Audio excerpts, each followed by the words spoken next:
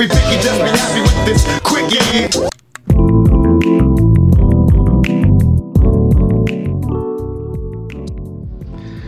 As your host of the Quickie, that's me, Trevor Bakes. As I'm about to become a daddy, I gotta pay some tribute to one of the daddies of this Canuck team, and that is the Warrior himself, Mr. Chris Tanev. But should the Canucks be trying to keep Tanev? I gotta break that down today on the Quickie. I'm Trevor Beggs, and you're listening to the Quickie here on the Nucks Misconduct Network. Make sure you go get that network. Go subscribe to that network. Nick Bondi still doing Power the Tally at Sportsnet. James Cebulski on this week. Kyle Bowen taking a little break from sipping on a 40 the Canucks post-game show, among other things. But Kyle and I, we still got silky and filthy puck-talking bullshit coming at you on the network. That'll come at you tomorrow. But today, I gotta talk about one of the biggest Warriors in Canucks history, and that is Mr. Chris Tanev. Now, Chris Tanev, God bless his fucking soul, somehow, some way, the guy played in every single Canucks game this season. That's something that has evaded Chris Tanev throughout his whole NHL career. From missing teeth to broken bones to everything under the sun. You look at Chris Tanev in his rookie year as a Canuck compared to now. Man, oh man, this guy, he's aged gracefully, but you can tell the wear and tear of the game is taking its toll on Chris Tanev.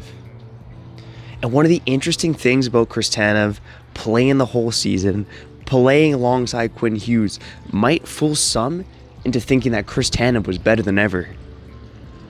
A common refrain is that Chris Tanev was helping Quinn Hughes learn the NHL game. They were a great pair together. You know, the defensive Tanev letting Hughes do his thing.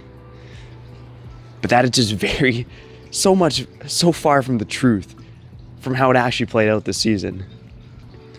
We all know Chris Tanev is a reliable defensive player. He's going to be in the right position.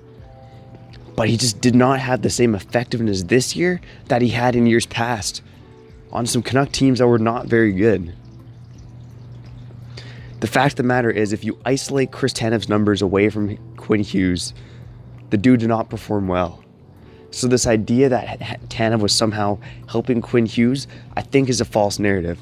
And I think a lot of other guys who are well versed in the analytics realm would agree with that notion.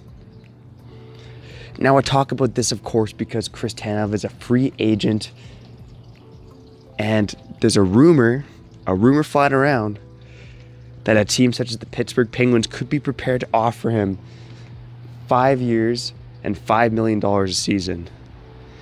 Now those numbers seem absolutely ludicrous to anyone who has even a passing interest in the Canucks.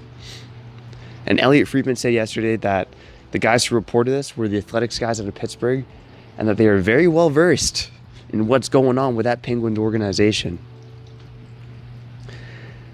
Now, the Canucks in general are probably best to move away from Chris Tanev and take a guy like Troy Stecher over Tanev.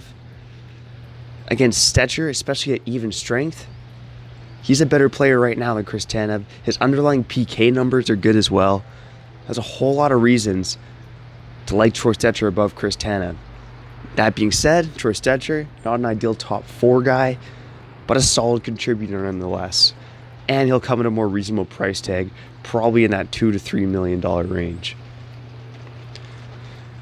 You know, we love Chris Tanev here in Vancouver. He's been a Warrior, as I've said, probably 2 to 3 times in this 5-minute hockey podcast.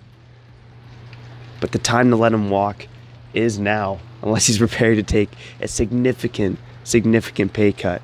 And even then, I think the Canucks need to look at other ways to improve their blue line, perhaps by bringing in young guys, perhaps by bringing in someone on the open market. It is the weakness of this team, and the Canucks are only going to improve if their defense improves. The goaltending and the top 6 offense, it can't be that much better. Can it? I'm Trevor Beggs. Thanks again for listening to the Quickie here on the Nucks Misconduct Network. make sure you go visit us on nuxmisconduct.com and subscribe to the Nux Misconduct Network wherever you get podcasts.